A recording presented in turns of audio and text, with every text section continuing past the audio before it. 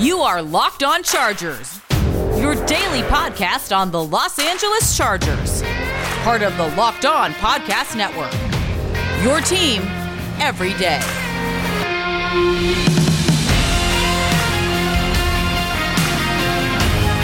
What is up, guys, and welcome into the Locked On Chargers podcast. I'm your host, Daniel Wade, and this episode is brought to you by Pepsi. Thanks to a lack of natural athleticism or commitment or overbearing sports parents, fewer than 1% of 1% of people will ever play professional football.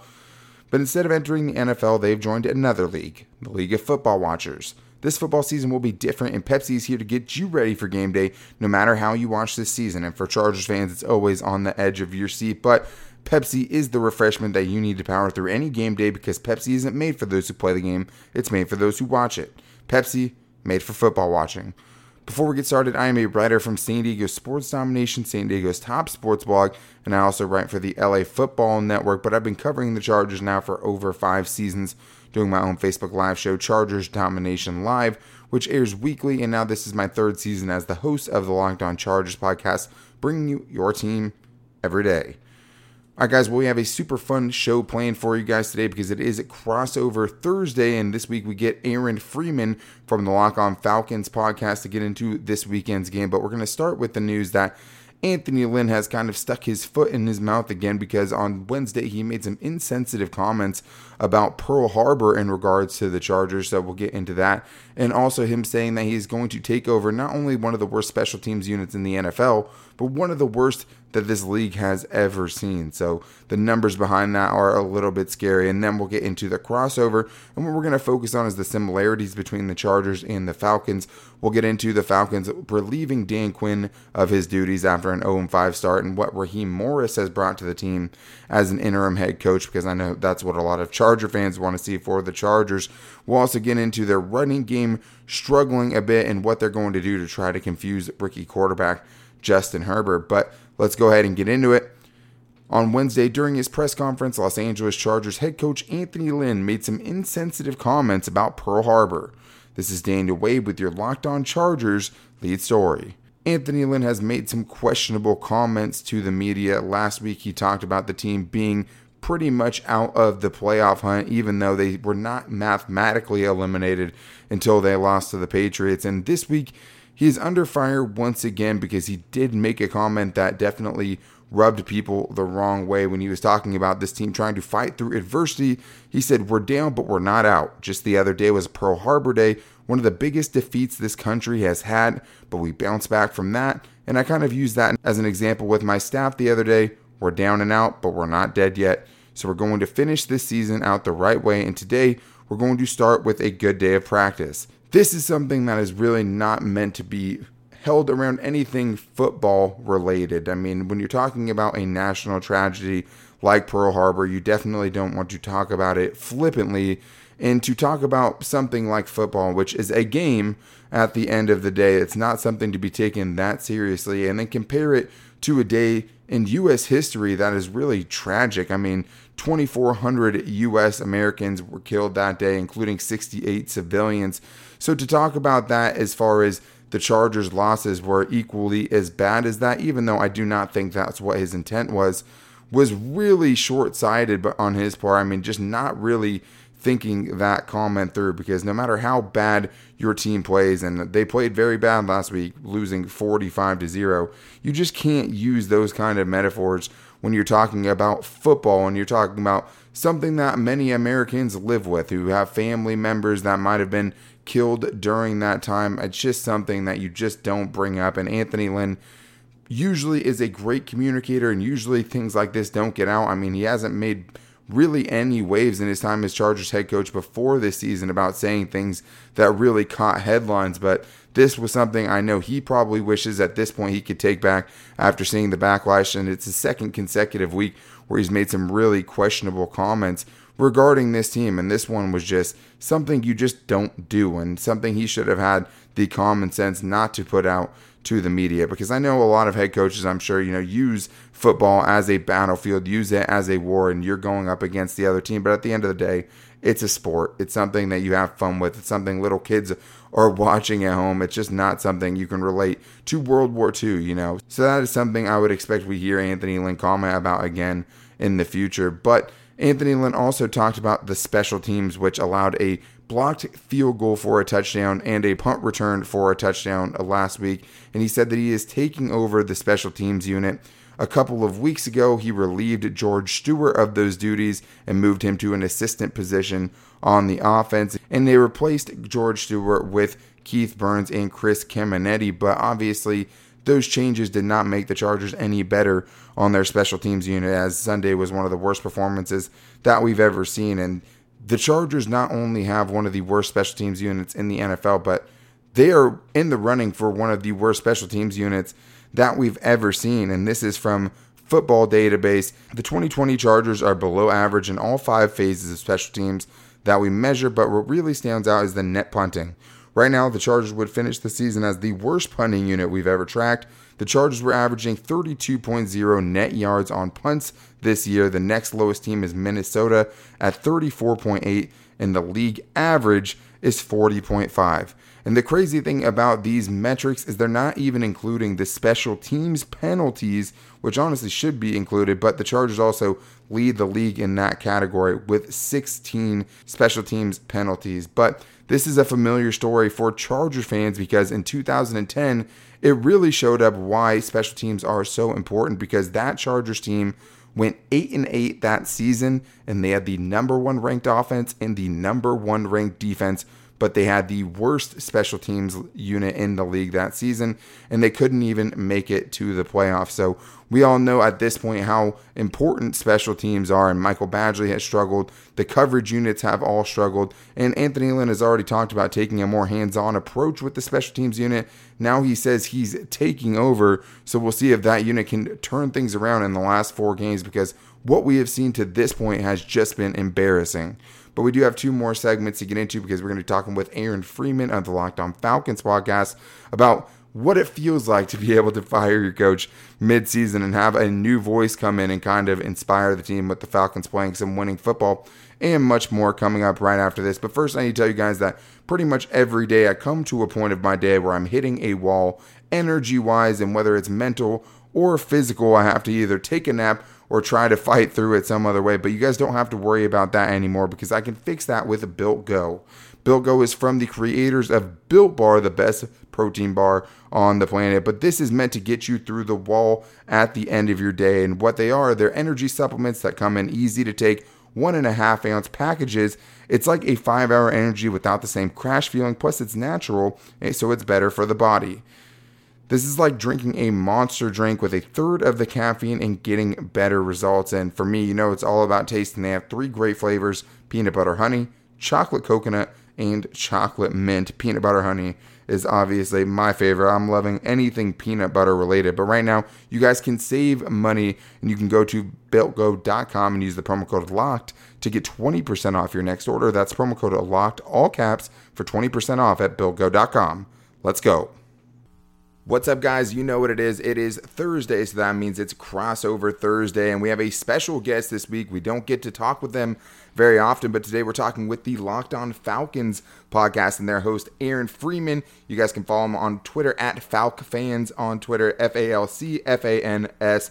One of the best follows on the Locked On Podcast Network, to be sure, but I'm really excited because there are some parallels between these two teams, especially one in particular, Aaron, and that is the Falcons, after going 0-5 this season, ended up firing their head coach and Dan Quinn. And then the Chargers fans have really wanted to see Anthony Lynn go and not wanted to wait, until the end of the season, which we now recently found out that they are going to wait and evaluate things at the end of the season. So the Falcons have been a winning team since Dan Quinn left. I mean, it's 4-3, couple of losses to the Saints. That's a tough team, obviously. But I just wanted to know, coming from a team that actually fired their coach midseason, what have the effects been on the team that you have seen since they let go of Dan Quinn? Yeah, it's interesting because it's not like the Falcons are doing something dramatically different. It just seems like the players are responding better to interim head coach Raheem Morris they've changed up things a little bit defensively. They've been a lot more aggressive blitzing in order to generate pressure. And that's really, I think, been instrumental to their defense having basically a turnaround since Raheem Morris took over as the head coach. The thing was, like, Raheem Morris was a defensive coordinator those first 5 games when the Falcons defense was struggling. So it's not as if, like, suddenly they completely changed it up or anything like that. It was just they started being a little bit more aggressive with the blitzing, and that's really enhanced their pass rush, and I think that's allowed them to get a little bit more stops, particularly on early downs over the last couple of weeks. And, I think a lot of it, is just simply due to that sort of shot across the bow in terms of firing Dan Quinn really got players to sort of sit up and listen and realize that, like, they can't be maybe as complacent as they were prior to that point. Yeah, I think that makes a lot of sense. And I think, we've talked about it here. It's just like sometimes you just need that new voice, right? And that's kind of cliche and you hear that a lot. But in this case, they responded to it. So I don't think that's something that can be taken for granted. And obviously Anthony Lynn on the other side said the Chargers didn't have any chance of making the playoffs last week when they weren't mathematically eliminated, and then they go on to lose 45-0 against the Patriots. But what you were talking about there as far as the aggressiveness from the defense is another thing I wanted to talk about, because there's been a little bit of a theme with the Chargers offense struggling, especially, against teams like the Bills, the Patriots, and the Dolphins, and that is, getting a lot of guys near the line of scrimmage. The Chargers offensive line doesn't know who's coming, and the Falcons have been, middle of the pack, I guess, as far as rushing the passer so far this year. But do you think that they're going to try to take things from those other games as far as using stunts, kind of disguising their blitzes, disguising their coverages to try to kind of find that chink in Justin Herbert's armor? Yeah, I think so. I think that's been sort of where the Falcons have been their most successful. These last couple of weeks, particularly against the Saints have been able to sort of exploit some of that stuff with Taysom Hill's running. He had a big play last week on a scramble because he was able to break contain when the Falcons brought the blitz, and that led to the Falcons getting a little bit more conservative in the middle of the game and relying a little bit more on rushing 4 guys.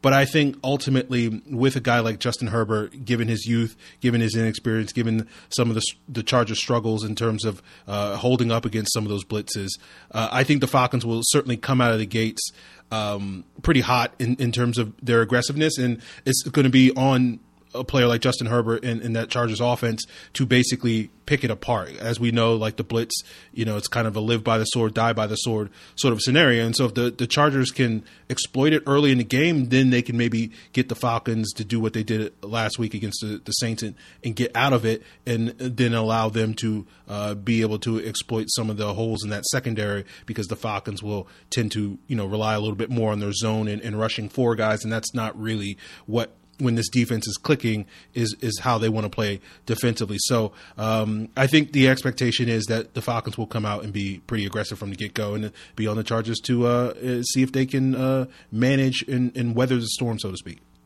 Yeah, and that's kind of been their issue, is they get derailed early because of that, and they're not really able to get into what they wanted to do. But, everyone came to this show today to talk about kickers, right? We all came here to talk about kickers, but obviously we have some commonality there, because Younghoe Koo, the phenom of this season, I have to ask, because he was the Chargers kicker once upon a time, because he has been so impressive leading the NFL in scoring so far this year. But I just want to know, obviously he struggled with the Chargers. He didn't necessarily deserve to keep going with how bad he was early on for the Chargers, but I didn't get a very long shot at it at all. So I was just wondering what you were feeling like when they decided to release Matt Bryant, bring in Younghoe Koo, and then just how impressed you've been with him so far this season.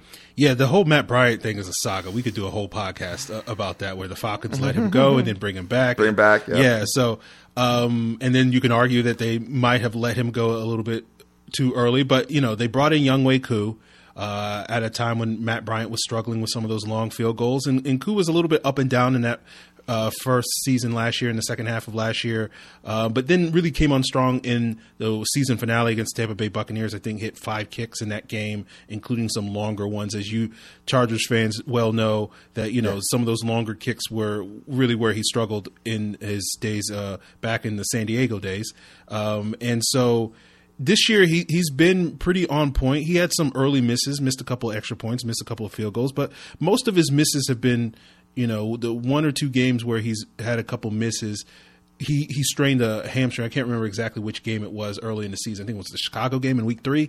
But yeah, for the most part, he's been really solid, been nailing his long kicks, been perfect for the most part. They've sort of dialed him back on not having him on kickoffs in recent weeks, I think, to sort of keep his knee rested, because he did have a knee issue a couple of weeks ago where he got nicked up on a field goal as running into the kicker penalty led to some knee issues. So they've been dialing back his kickoff duties, but we know that he famously is like the league's best onside kick specialist. So I guess if the Falcons do need an onside kick in a game, and knowing how these Charger and Falcon games finish, there's pretty high probability that it might come down to a special teams play like that. I think he'll be out there. But for the most part, he's been really impressive, really consistent, and it's nice to sort of see him grow, especially given that the Falcons had basically had a decade of elite kicker play, and we just didn't know what to do with ourselves when we weren't getting consistent kicker play, last year and going into this year. So he's been definitely a breath of fresh air, and one of the few Falcon players I think is truly deserving of being voted to the Pro Bowl this year.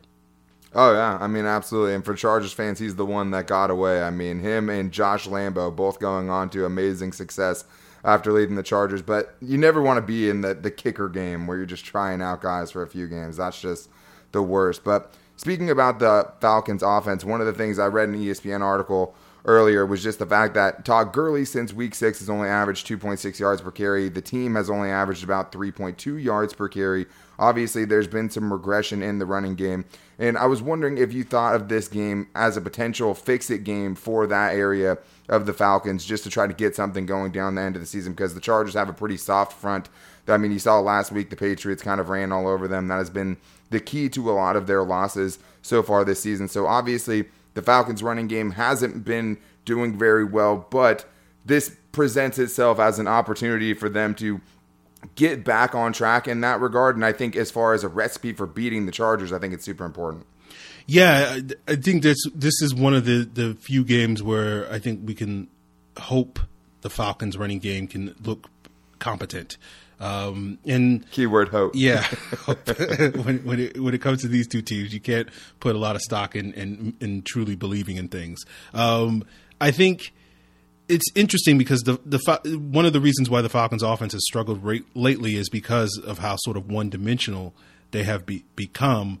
And they haven't been able to rely on the running game as much. Gurley got off to a pretty solid start that first month of the season, even though he wasn't putting up monster numbers. It was just sort of like, keep chipping away, and he was pretty effective. And these last couple of weeks, it just hasn't been really working. He's been battling a knee issue that we don't know if it's officially related to the knee issues that he was dealing with before, but the Falcons haven't been particularly forthcoming, nor do you expect them to be. But there's a guess that it is related to the knee issues there, and so they were a little reluctant to play him last week. And then they put him in the game late, and he had a notable faux pas on a short yardage situation. And unfortunately for Todd Gurley, there's been a few too many of those faux pas where plays where he has scored a touchdown or ran out of bounds or got a negative run in sort of critical moments. Scored a touchdown in a bad way. Yes. The context matters. Yes. Yeah. So it's been a tough sort of first year for Todd Gurley on a lot of fronts, but hopefully, he mentioned that being able to play in his quote unquote home stadium this weekend may allow him to, I guess I was thinking give the Chargers the opposite of a hometown discount by, maybe putting one up on them. So I think this is really the last good opportunity for this Falcons running game to look mildly competent. And so hopefully that is the case. And at least Todd Gurley can get something of a bad taste out of his mouth in terms of some of the struggles he's had recently. Yeah, and I think you'd feel a lot better about him going forward if he was able to put something together down the stretch as far as them wanting to retain him, I would say. But we are going to flip things around. You are going to ask me some questions about the Chargers coming up in the next segment. I can't wait to hear what you have because obviously the Chargers have been the butt of a lot of jokes so far this season. So there's so many different ways that it could go. But we're going to get into that coming up right after this. But first, I need to tell you guys that this football season will be different, and Pepsi's here to get you ready for game day no matter how you watch this season. For me, I'm personally excited about this matchup against the Falcons because it's just not one we get to see very often. Usually it's every 4 years, so this is kind of a surprise game. This is the 4th year, so we get to finally see them play against the NFC South, so I'm excited about it. And for you guys, Pepsi is the refreshment that you need to power through game day and become a member of the League of Football Watchers. Because Pepsi isn't made for those who play the game, it's made for those who watch it. Pepsi, made for football watching. So, guys, we're continuing today's Crossover Thursday. Of course, Aaron Freeman here of Locked On Falcons, joined by Daniel Wade of Locked On Chargers. And we're flipping the script and getting a little bit more into this LA Chargers team and what's going on. And, you know, we already talked about it, touched upon it slightly, talking about Anthony Lynn. But I get the pleasure, or maybe not displeasure, I guess, of finally getting to ask somebody else about their coaching being on the hot seat after sort of having to deal with those questions early in the season on every single crossover. So I'm curious, Daniel, from your perspective, it seems like it's clear that Anthony Lynn will get the opportunity to coach out the rest of the season as a part to evaluate in terms of him keeping his job. I guess the question I'll ask you that I got asked a bunch this year as well as last year is, do you think the Chargers will move on from Anthony Lynn at the end of the season? I think they will, but I mean, I think as a Falcons fan, you probably know that there's a couple of seasons that Dan Quinn, you know, it almost seemed like it was a for sure thing he would be gone at the end of the year just for him to get another chance. And I think for Anthony Lynn, I mean, he's not going to get a contract extension after this season, but he still has 1 year left on his deal. So I don't think so. I mean, the Chargers ownership group has not been the highest spending group in the NFL. I mean, they're poor in those terms. I mean, as far as, you know, billionaires go.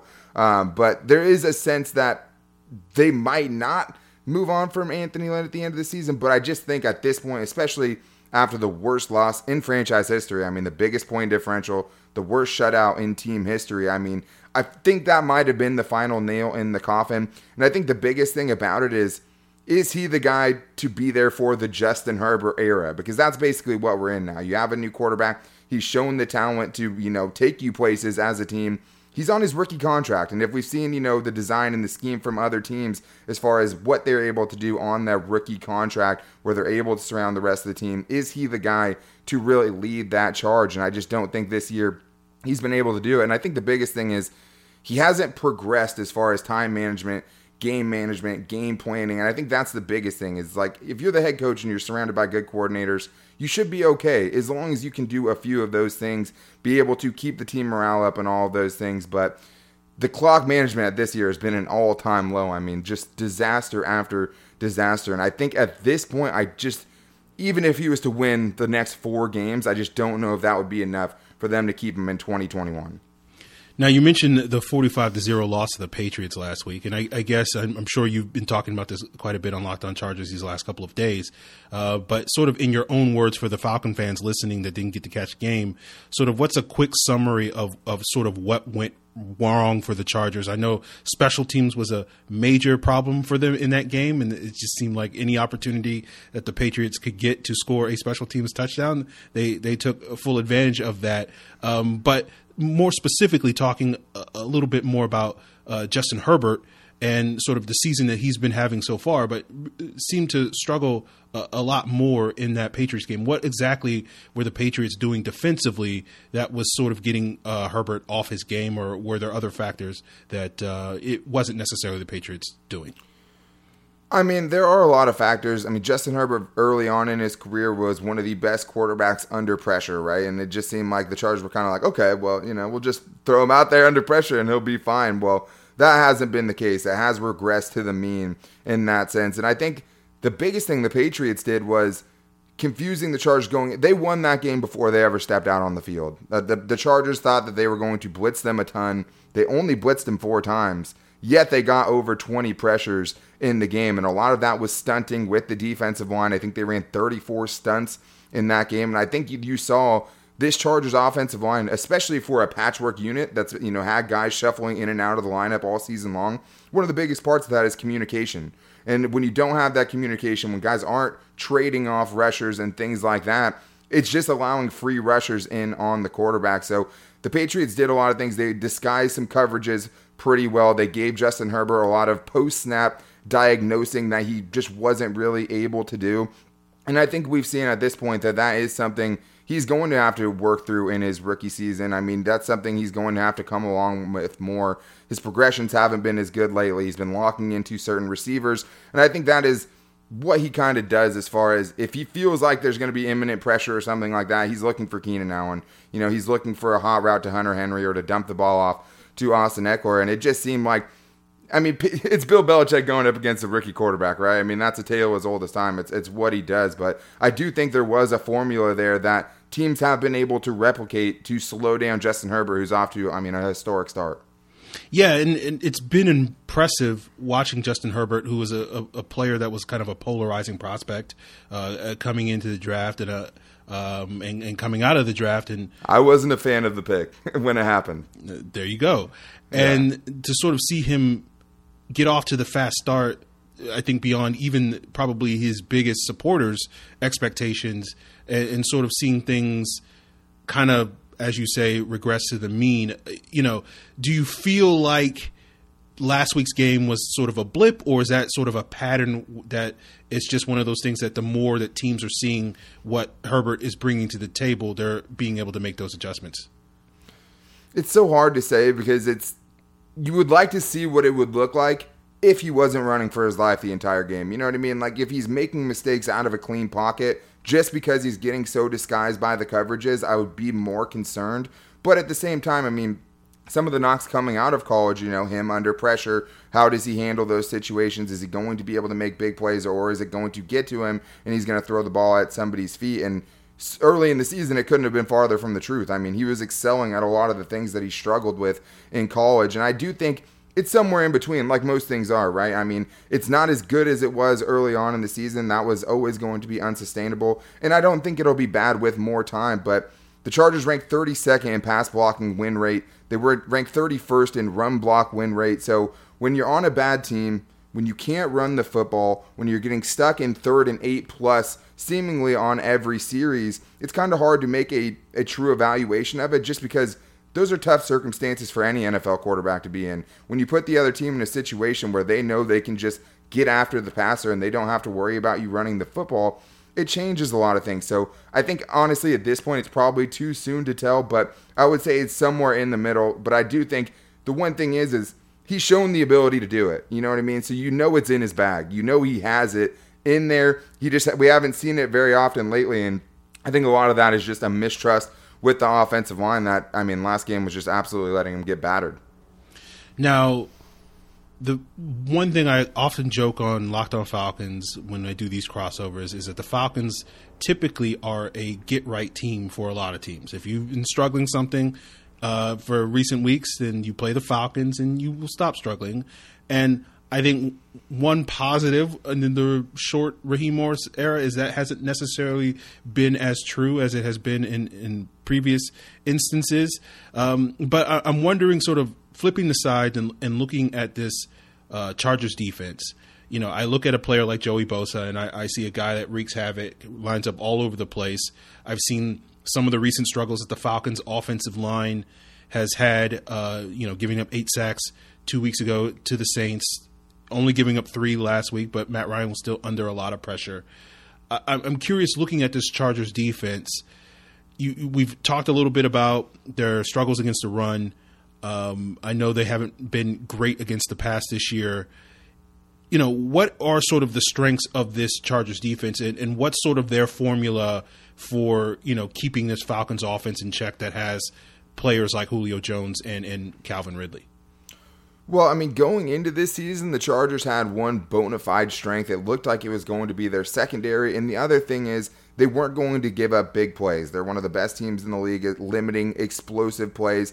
And it just hasn't been the case this year. I mean, Casey Hayward has had a serious regression. I think he's been beat 5 times for over 40 yards so far this season. I mean, to the point where, I mean, the Jets' game plan in the second half was literally just let Joe Flacco throw as high as he can and as far as he can. And it's either going to come down in the possession of his receiver, or it's going to be a pass interference or something along those lines. But it's hard to look at any specific thing that the Chargers are exceptional at. I mean, there's no one thing that I would sit here and tell you, hey, they're above average rushing the passer. They're not. They're not above average stopping the run. They're not above average really stopping the pass. I mean, the pass numbers are a little bit deflated, I think. I think that the numbers that go up against them aren't really truly indicative of how well they're playing or how badly they are playing. It seems like when you go up against the Chargers, for the most part, you know what you're going to get. It's not like Justin Herbert facing disguise pressures and things like that. I mean, you know it's Gus Bradley. He's going to have that hard, soft cover 3 shell over the top. He's going to drop 4 underneath in coverage, and that's going to be what you're going to get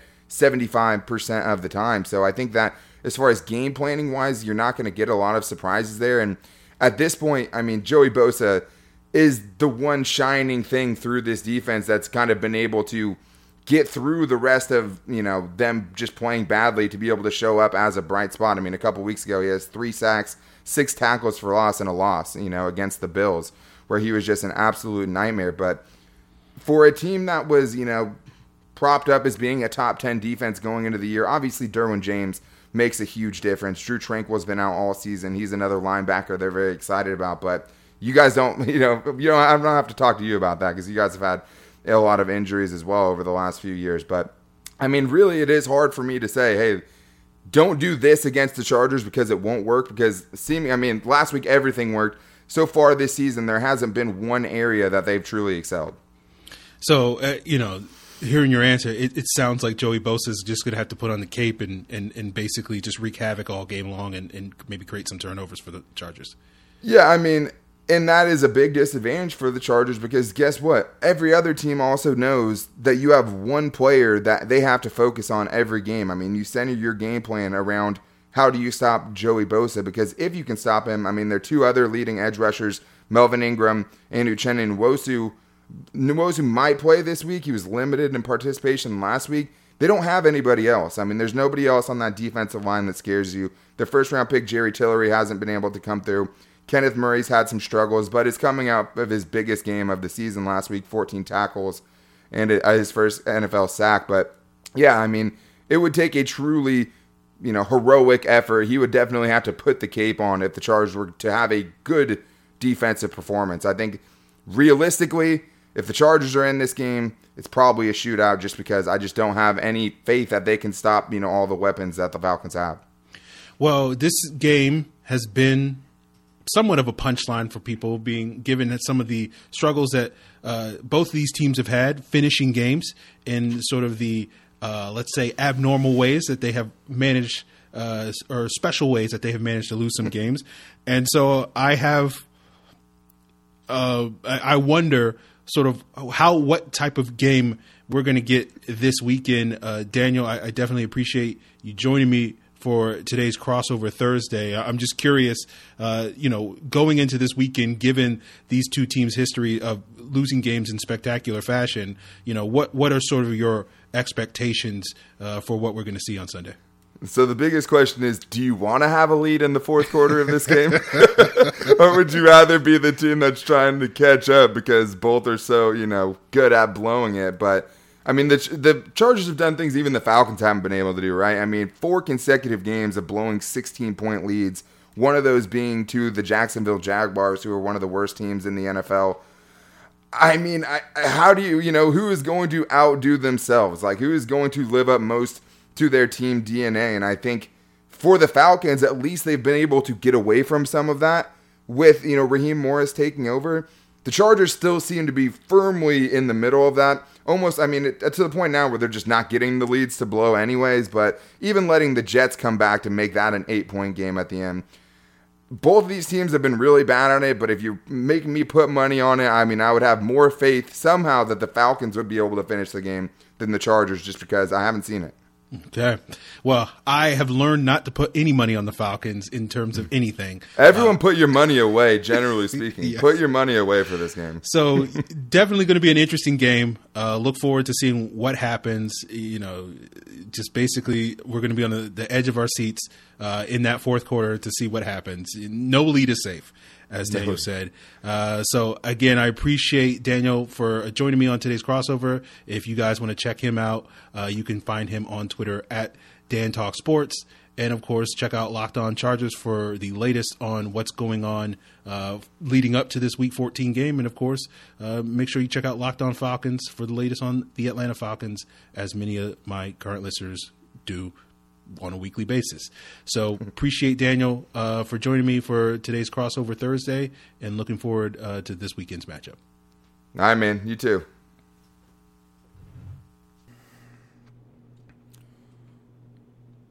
All right, well, a special thank you again to Aaron Freeman for joining us on the show today. I definitely got some insight there. Definitely someone that knows Chargers fans' struggles being an Atlanta Falcon fan. But that is going to do it for today's show. We'll be back with you guys tomorrow to get into our keys for success for the Chargers going up against the 4-8 Falcons on Sunday. But until then, make sure to follow us on Twitter at LockedOnLAC and to like the Facebook page Locked On Chargers, as well as subscribing to us wherever you get your podcasts from. You can find the Locked On Chargers podcast there, and that's always the fastest and easiest way to get the show. We love your guys' voicemail calls. If you guys want to get in on the next voicemail show, the number is 323-524-7924, and you guys have done a great job with the voicemails, and we're trying to get to as many as possible. But we'll be back with you guys tomorrow to tell you who we think is going to win this game, what the Chargers need to do to come away with a win on Sunday. But until then, take it easy and go Bolts.